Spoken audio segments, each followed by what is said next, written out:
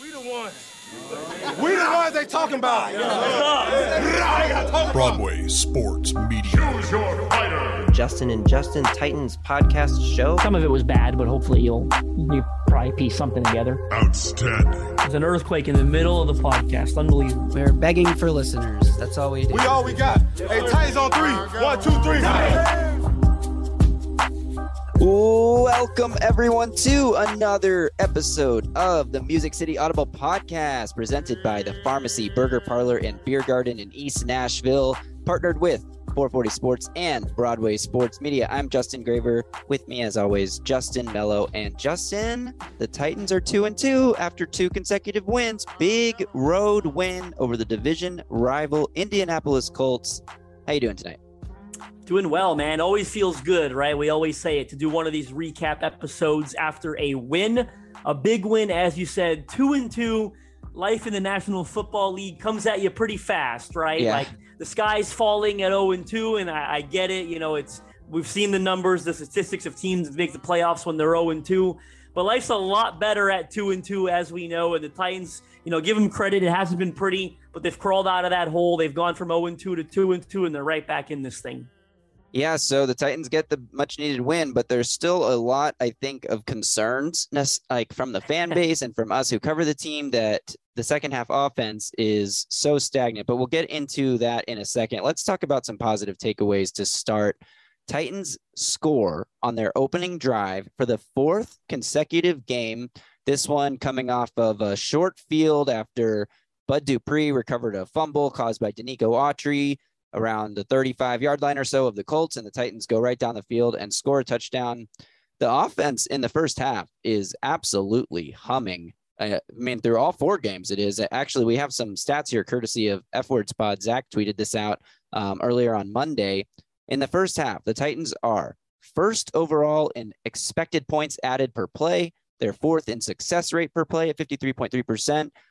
The running game is 4th overall EPA, 3rd success rate. The passing game is 2nd overall in EPA and 5th in success rate. And then, like I said, combined overall, they are the number 1 team expected points added per play in the entire NFL through 4 weeks in the first half. So the first half offense has been amazing. Yeah, I mean, this thing is kind of confusing, right? Like, I didn't mean to get into this so quickly, but to me, this is the top story of the Titans season so far. That's why I wanted to dive right in with it. Yeah, and I think that's a pretty good point. I got some numbers here I wanted to bring up as well.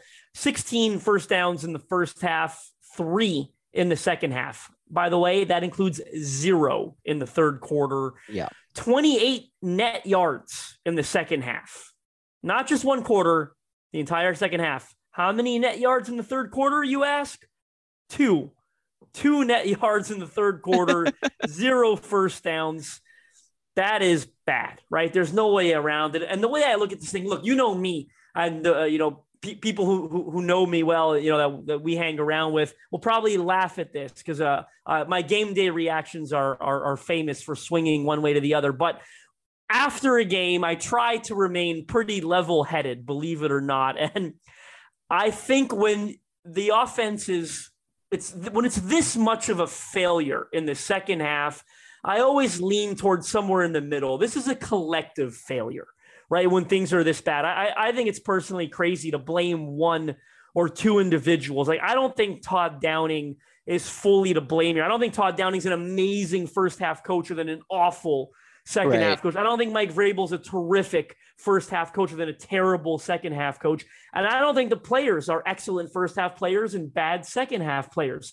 This is a bit of a collective issue, right? And you almost wonder if it's in their head at this point, right? Like, yeah, I think, don't get me wrong. I think Todd Downing can coach better in the second half. I think Mike Vrabel can probably coach better in the second half. He's got a reputation for becoming quite conservative, right? Especially when they have a lead like they have over these last 2 weeks. And I don't think it's coincidence that we've sort of seen similar outcomes, right? When they've jumped out to big first half leads and then they almost fumble it away in the second half.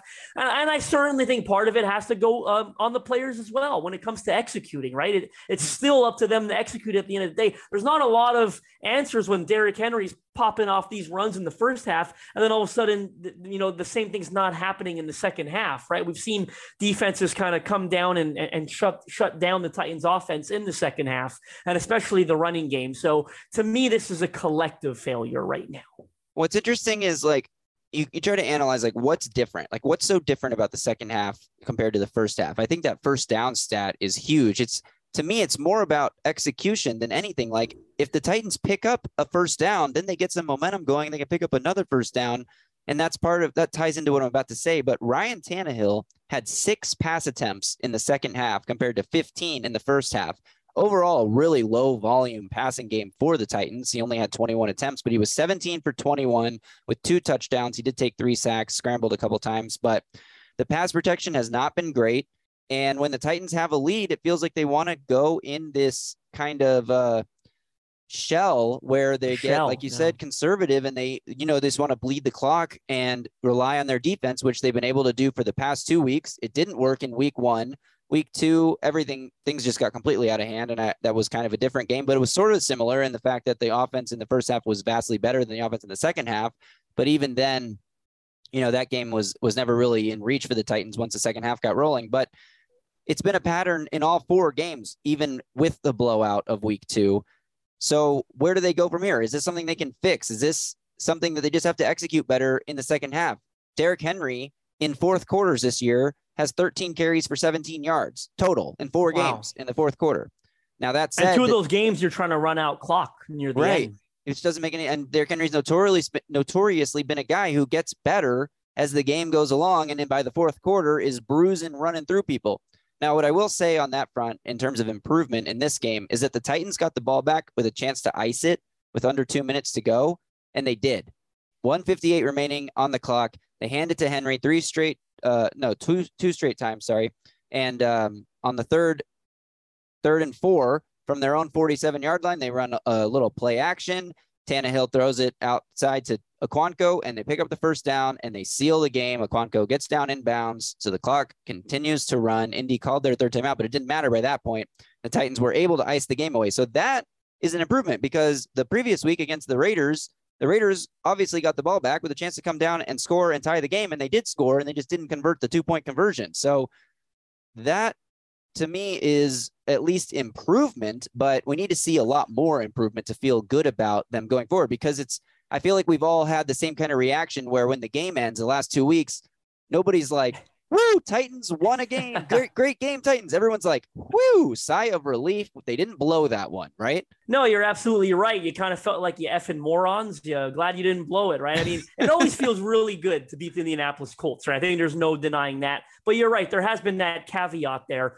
2 quick things I'll add about Todd Downing. I tweeted about it. How about that third down play call to Chig Okonkwo that you brought up there? How's that for creativity, right? Everyone wants to get on Twitter and complain about Todd Downing, and I love that play call, right? That play action to Chig. Colts didn't see it coming. I think just about everyone thinks Derrick Henry's getting the ball, so the Colts got to take their final timeout. No, the Titans step off that conservative label, and they went for the jugular, right? We're going to pass the ball. We're going to get this first down. We're going to end the game right now. That's exactly what they did. Last point I'll say about Downing, and I don't want to spend time going back to last week, but just because we talked about this conservativeness a lot, you go back and revisit the Raiders game, the second half of that game.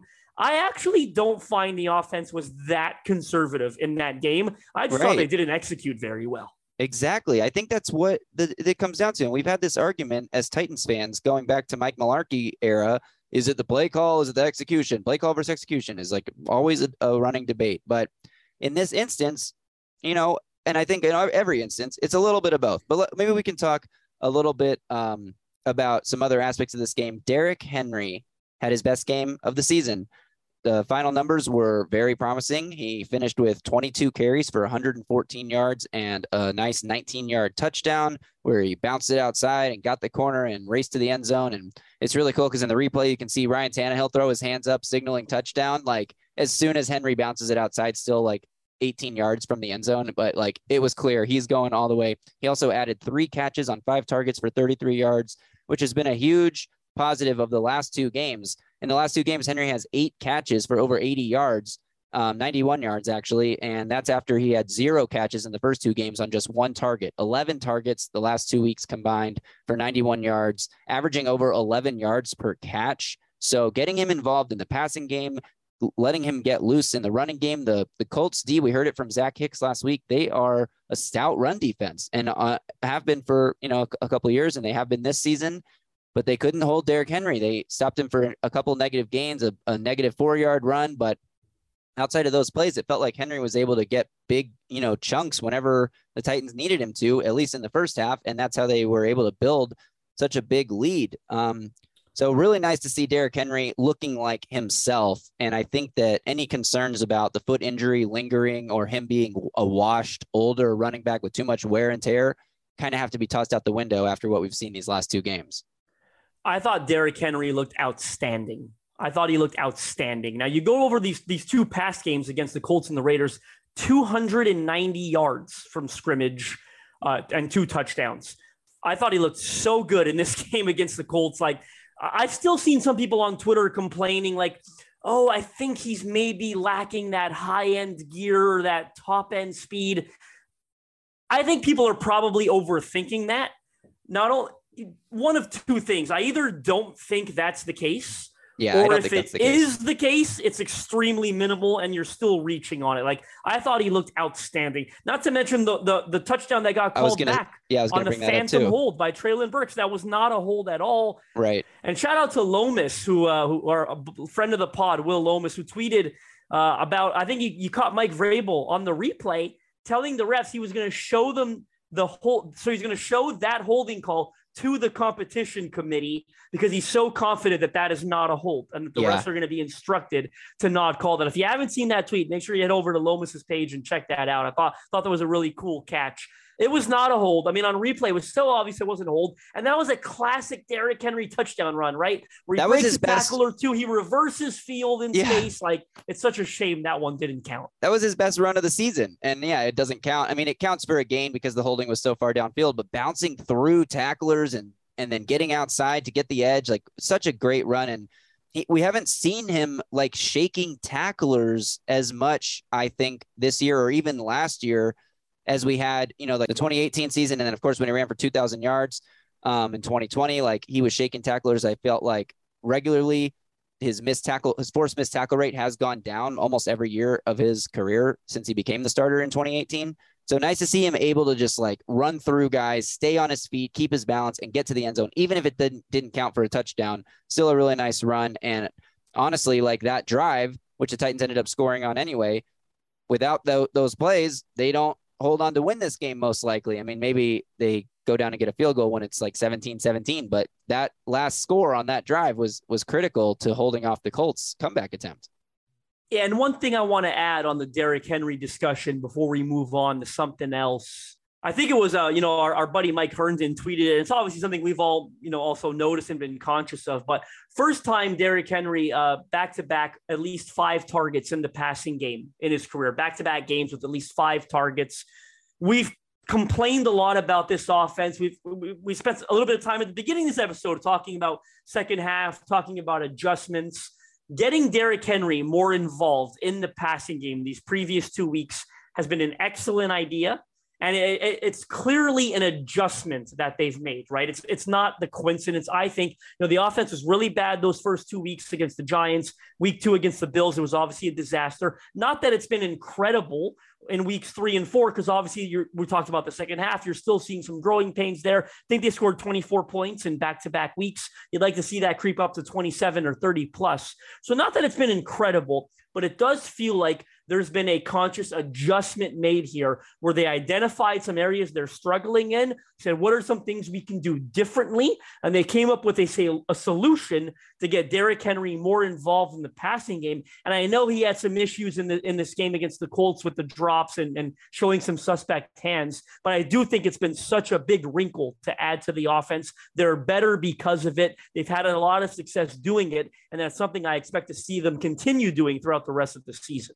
I totally agree. And while we're on the passing game, let's talk about Treylon Burks, because he had a couple nice catch and run plays. He looked pretty good on the 2 only 14 yards, but he looked like a good receiver. And then he has the play where In the second half, he catches a pass, gets tackled a little awkwardly, gets up immediately limping, limps to the huddle, stays in the game for some bizarre reason, and then literally hops on one leg on his route the next play, like just hopping down the field completely, like just like playing 10 on 11, the Titans offense was, and Tannehill tried to scramble for a first down and took a big hit short of the sticks. Treylon Burks, it has been diagnosed as a turf toe issue. He will not need surgery, which is good news for the Titans, but he will be out for this game against the Commanders, and then the Titans have their bye. Is this a 2-week injury? Is this a month-long injury? Is this a 2-month-long injury? All that is TBD. Obviously, the Titans never really share injury updates, but that's a pretty big loss for a team that is still struggling to find playmakers, especially in the passing game.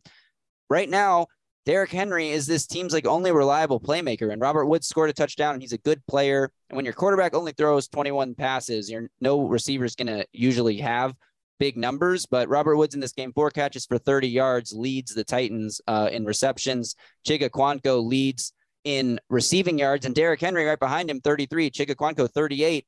I mean, the Titans' top 3 receivers in this game were a tight end, a running back, and Robert Woods, and then Dontrell Hilliard, and then Treylon Burks, and then Austin Hooper. That's it for the pass catchers. Austin Hooper, 1 catch for 4 yards. Treylon Burks, 2 catches for 14 yards.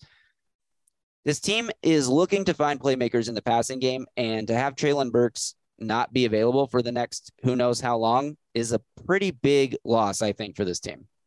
It is a big loss, and they're going to have to get creative. I'll be honest with you. If you watched Mike Vrabel's presser on Monday, he indicated they're not going to be making a move at the position, that they'll just lean on what they have in-house.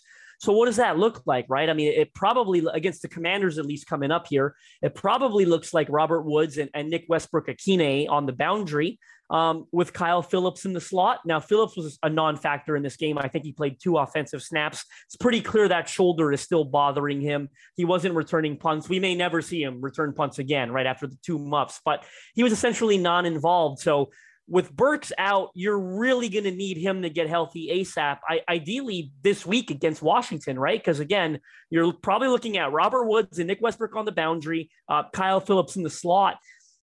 You could move Westbrook to the slot on occasion, but then what does that mean, right? Then you probably have Cody Hollister on the boundary, who played a lot in this game. I would think Josh Gordon is probably going to be the one to come up to the roster to replace Burks. Now, they haven't placed him on IR yet, so what that either means is you're elevating Gordon from the practice squad to the active roster, the game day roster, that is, again, but that would be Gordon's 3rd elevation, I believe, and after 3, you then have to promote them to the 53-man roster. So they've got a bit of a decision to make here. Of course, they could place Burks on IR. They could always place someone else on IR.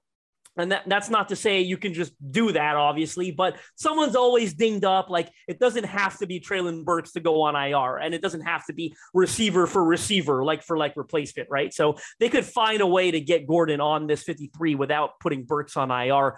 But it will be interesting to see how this plays out, because Gordon hasn't had many opportunities. We know Cody Hollister isn't the most dynamic guy on the boundary. So I think you're really counting on Nick Westbrook and Kyle Phillips to start making more plays than they have. And of course, in Phillips' case, as I mentioned, that has to do with health more than anything. But when I talk about getting creative, that's not what I meant, because those are not the only guys you're going to lean on, right? You're going to look to Chigga to kind of replicate the performance he just had. Hopefully, can give you 30, 40 receiving yards per game. You're going to look at getting Austin Hooper more involved. He's essentially been a non-factor.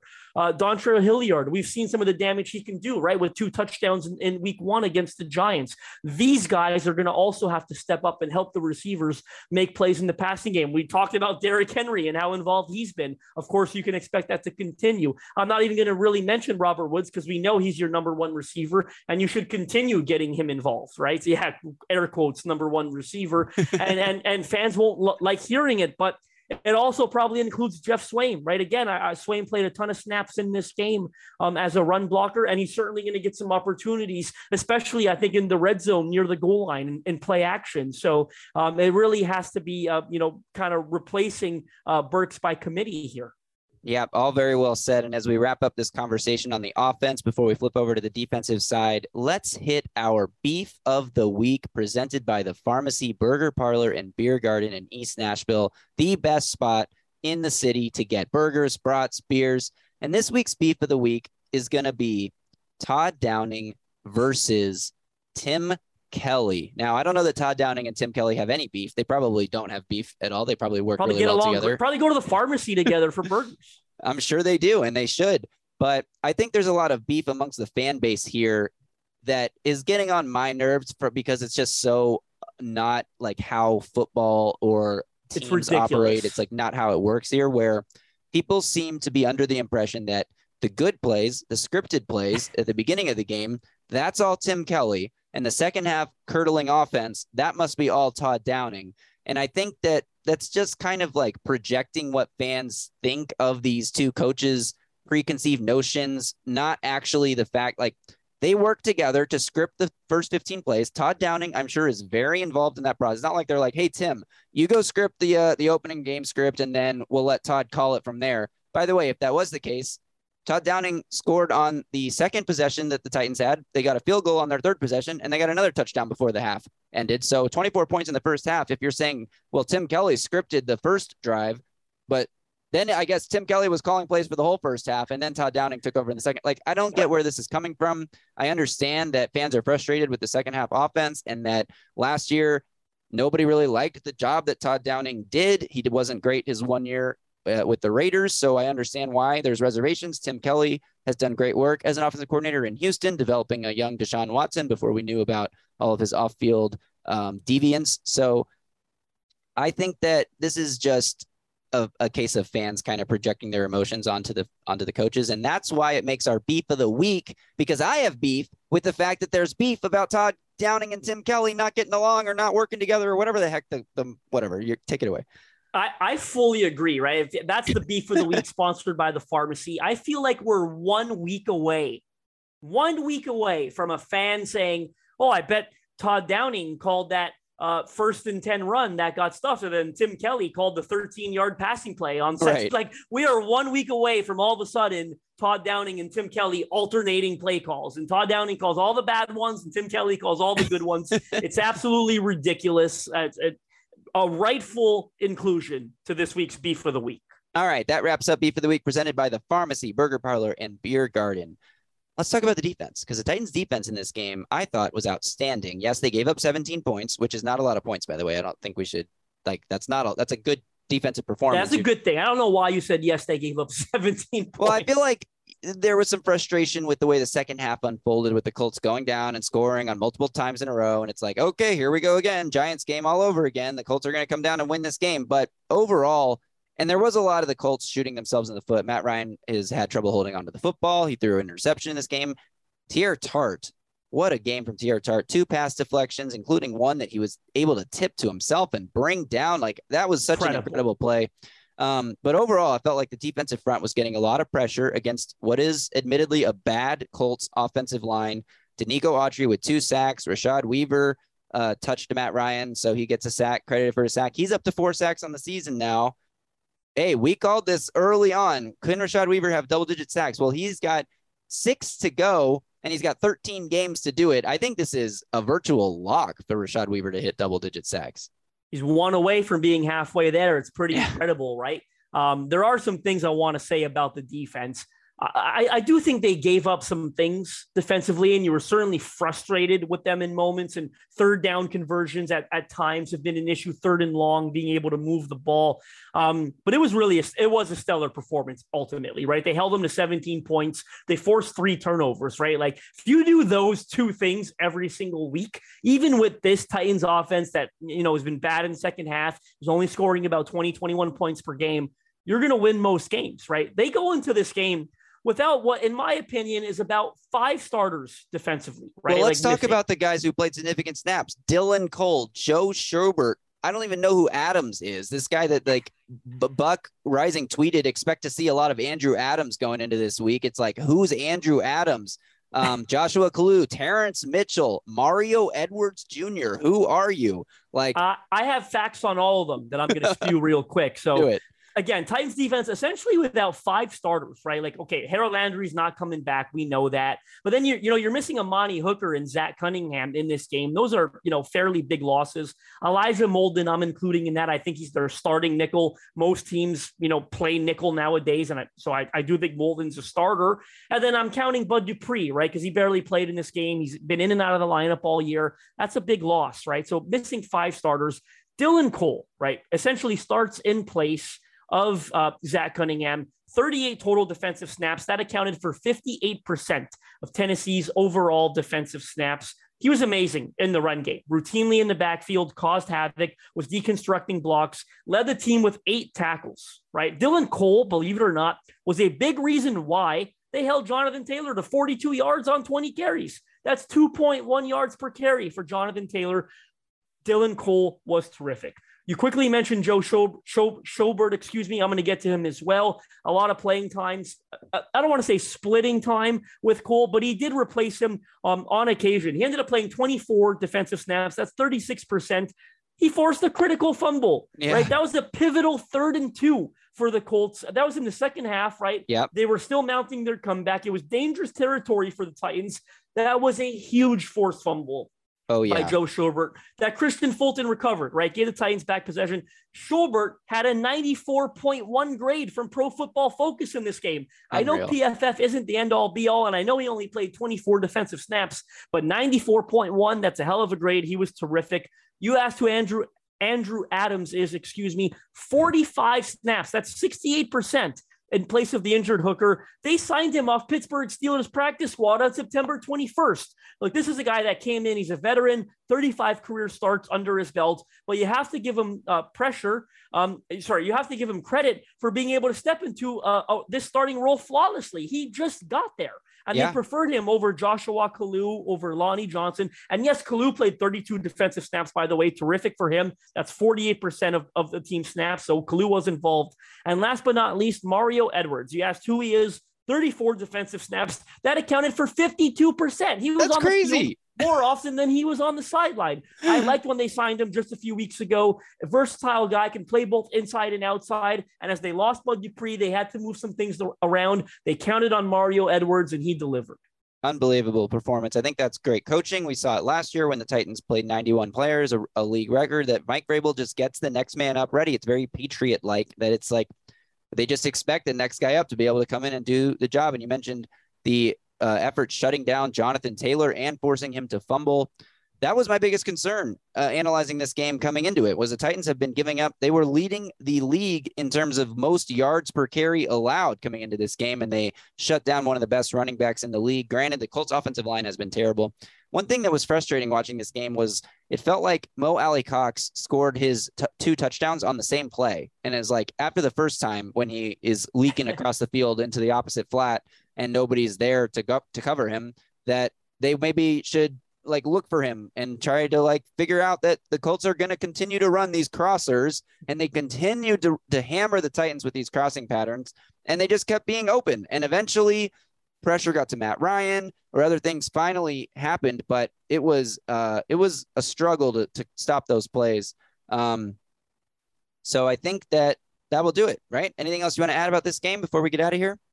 No, I think that does it. I'll quickly add about the run defense. It felt like Tennessee's run defense, right? It felt like that's what they should be. Because I'll be honest, I was fairly confused these first couple of weeks of why they were having such a hard time stopping the run. I know Harold Landry's a big loss in that area. He's such a great edge setter, but it does feel like this run defense should still be a really good unit. Guys like Jeffrey Simmons, guys like Bud Dupree, they got safeties that can come up and tackle. They've got inside linebackers that can tackle and stop the run. So this should be a good run unit. And hopefully the pendulum started swinging against the Colts and they'll continue getting back on track, stopping the run. I think that essentially does it for this episode. Guys, you're going to want to tune in later this week, Thursday's episode. We have an absolute loaded episode, a super surprise special guest. And I'm saying that I'm risking it because, scheduling quirks happen. Perhaps it won't happen.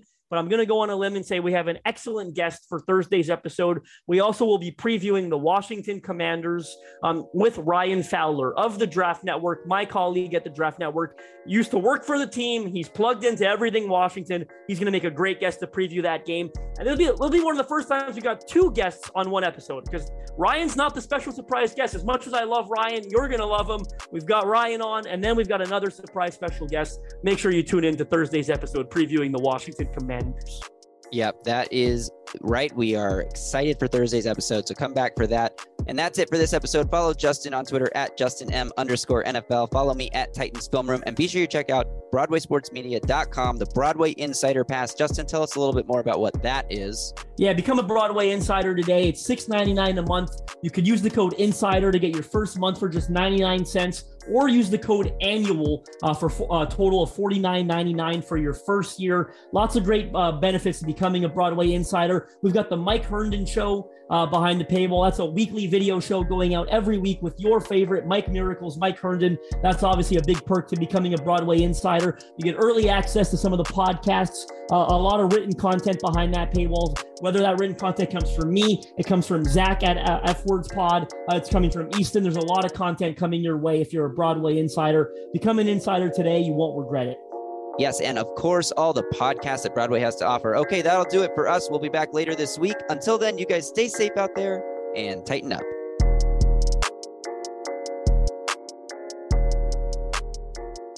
A Broadway Sports Media production.